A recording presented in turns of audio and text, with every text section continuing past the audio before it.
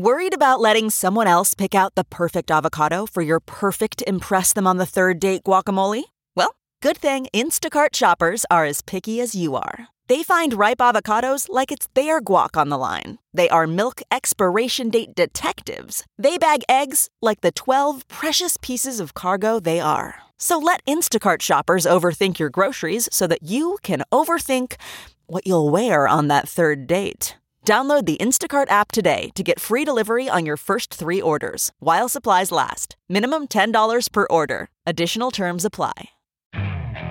Okay, picture this. It's Friday afternoon when a thought hits you. I can spend another weekend doing the same old whatever, or I can hop into my all-new Hyundai Santa Fe and hit the road. With available H-Track all-wheel drive and 3-row seating, my whole family can head deep into the wild. Conquer the weekend in the all-new Hyundai Santa Fe. Visit HyundaiUSA.com or call 562-314-4603 for more details. Hyundai, there's joy in every journey. The fascinating thing to me is that it's just so clear where this battleground is going to be. And it's going to be DEXs. It's going to be peer-to-peer trading. These battles are going to be big. And if you think it's quiet now, that's just because these teams are absolutely gearing up for an insane fall. Welcome back to The Breakdown with me, NLW. It's a daily podcast on macro, Bitcoin, and the big picture power shifts remaking our world. The Breakdown is sponsored by NYDIG and produced and distributed by CoinDesk. What's going on, guys? It is Tuesday, August 31st, and today's news is wildly emblematic of the full breadth of the crypto industry today. So I thought it'd be good to go through each of these stories and give them some context. And let's start with one of the most classic tropes in this industry, an old rich guy who doesn't get it story. One of the interesting things about hedge funds and venture investors is that oftentimes one really big contrarian bet that pays off can solidify an investor's reputation for a very, very long time. John Paulson had one of those bets betting against the housing market in advance of the great financial crisis. That position ended up netting him and his investors something like $20 billion, which is very clearly a career-defining bet. However, it hasn't been quite as good since then. At peak in 2011, Paulson managed $38 billion. That was down to $9 billion by 2019 when he shut down his hedge fund and started managing his own money, an estimated $3.5 billion instead. This is not to scoff at a $3.5 billion fortune, but simply to point out that Paulson has proven himself to be pretty firmly in the camp of one really good call, which perhaps takes the sting out of his recent comments on Bloomberg Wealth with David Rubenstein about crypto. The setup to that combo is one many Bitcoiners in particular will resonate with. Basically, he says that an expanded money supply is going to drive inflation. His bet, however, big time, is gold. He's backed it for years, and this apparently is finally its moment. Crypto, on the other hand, he says will, quote, eventually prove to be worthless. I wouldn't recommend anyone invest in cryptocurrencies. Santiago Santos said on Twitter, it's hard to know how much is luck versus skill in investing, unless you can win and lose on purpose. To this day, I doubt my ability. Here's Paulson, who got a tip from a Deutsche Bank trader to short housing. Poor track record since. Won't be as lucky this time with crypto. Masari's Ryan Selkis was a bit snarkier. John Paulson must be bitter that about 30 crypto investors and entrepreneurs have now leapfrogged him in net worth.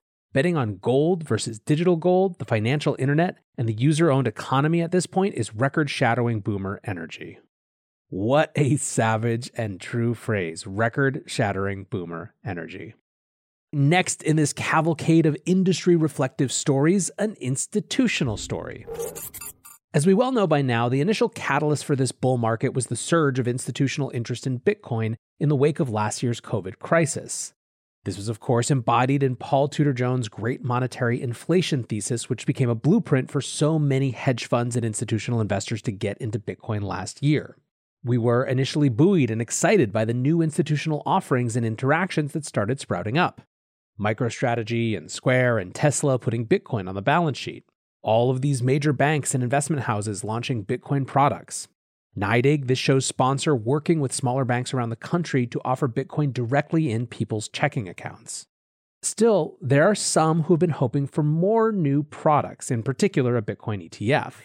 The big question has been regulation and getting regulators comfortable with this emerging space. On that front, the interesting news today is that FTX US has agreed to acquire LedgerX, one of the few exchanges with some key derivatives licenses for the United States. I won't say much about this one because, for disclosure, I work with FTX on marketing. Instead, I'll simply point to CEO Sam Bankman-Fried's tweets, which I think tell the story pretty clearly. He writes, "This is probably one of the most exciting announcements we've ever had. FTX US plus LedgerX. It's been incredibly exciting getting to know the whole LedgerX team and watching them and our team work together on a common goal. One of the most exciting goals in the crypto ecosystem. We're excited to work with the CFTC on innovating in the US crypto derivative space in a regulated, understood manner. Common ground between regulators and industry is the foundation of safe, sustainable innovation."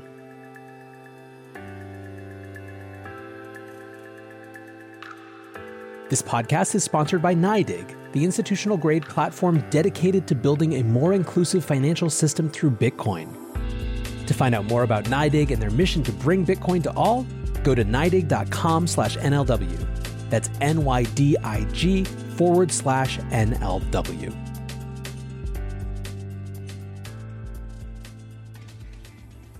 Back to our big list of stories. It's not just institutionally recognized investment opportunities that are making news today. It's also new crypto-native forms, notably DAOs. Syndicate DAO announced that it has raised a $20 million Series A, backed by the likes of Andreessen Horowitz, Alexis Ohanian, Snoop Dogg, and many others. Another disclosure for you, I was an investor in Syndicate DAO's community round where they raised $800K from about 100 people a few months ago. For those who aren't familiar with DAOs, I loved this description from Cheyenne Lingon at CoinDesk, who wrote, "DAOs are basically shared bank accounts on the blockchain with tools meant to facilitate group decision-making." That's pretty much it, and I'm bullish because it seems pretty obvious to me that in an internet-native world, there's going to be something between a Facebook group or a Discord server and an LLC. Also, I think organizing around shared financial decisions is just super obvious, a key human social primitive. Syndicate's goal is to make the tools for building these sorts of resource coordination DAOs radically easier, and in doing so, opening them up to new communities. Their earliest DAO experiments have been focused on groups historically excluded from venture capital, including Black and female founders. What's more, the team's vision is about more than just capital in the crypto space. One of their founders said, "So not only a protocol for investing in venture capital or other forms of private equity, but to also serve as a general purpose protocol for things like grant making, nonprofits, or donations."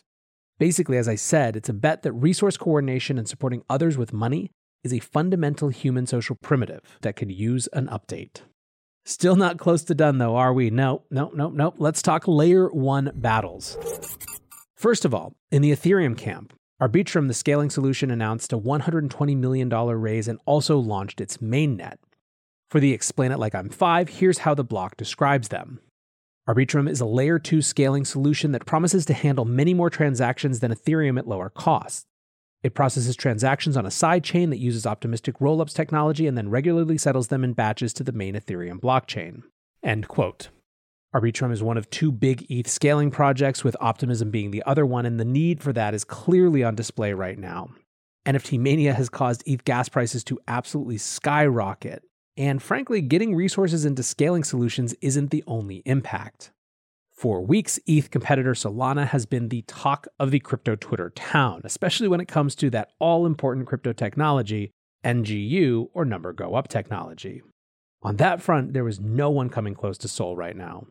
Solana is up 70% this week, 250% this month, and it's getting in big on the NFT game and seems likely to attract even more attention in the weeks ahead. Now, as per this show, if you'd like me to dig in a little bit more on these layer 1 battles, let me know. One of the things that I think is most interesting is that one of the Ethereum's main critiques of Solana is that it isn't decentralized enough. That's the same critique that Bitcoin levies against Ethereum. The question is of trade-offs and what sufficient decentralization really is. Bitcoin has made a clear choice in weighing decentralization and the properties that it brings, including censorship resistance, higher than just about anything else. What are the differences and approaches of these other layer 1s?